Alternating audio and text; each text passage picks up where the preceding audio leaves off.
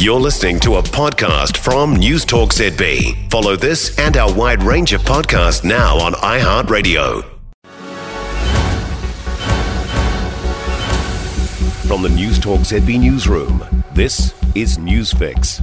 In this update, British activist Posie Parker is speaking at Auckland's Albert Park, and she's been met with a large group of counter-protesters.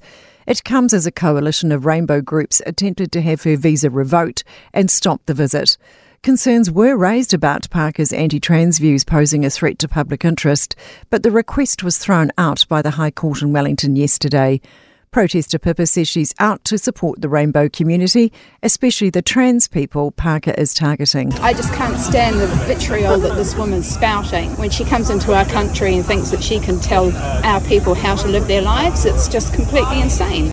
A deadly fungal infection spreading rapidly at an alarming rate in the US has been detected in New Zealand for the first time.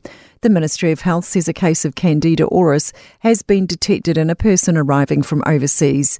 It puts those with weak immune systems at risk of severe illness.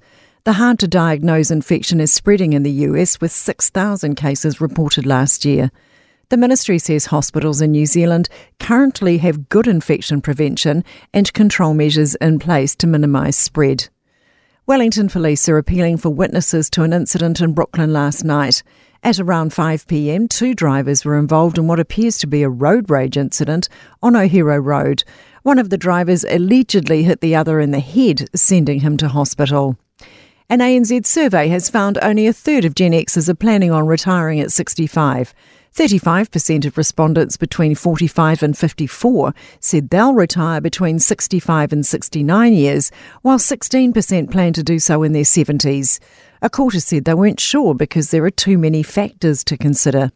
ANZ Managing Director for Funds Management, Fiona McKenzie, says it has a flow-on effect to their feelings around finance. Gen Xers are going to have to think a little bit differently about KiwiSaver. It's not something that they necessarily will be withdrawing all on day one when they turn 65. That's news. In sport, all-white striker Chris Wood will leave our shores without featuring for the side.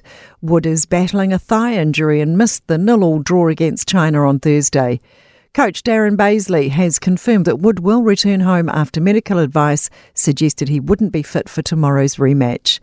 Former world number 1 triathlete Andrea Hansen-Hewitt is retiring from the sport.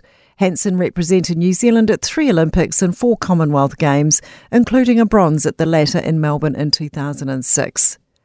John Rahm is the biggest casualty on day 3 of the World Golf Match Play Championships in Texas. The world number 2 lost his game to Billy Horschel, who in turn has advanced. Other top seeds, Scotty Scheffler, Rory McIlroy and Patrick Cantlay, all advanced. Kiwi Ryan Fox finished second in his group and failed to advance. That's sport. I'm Sandy Hodge.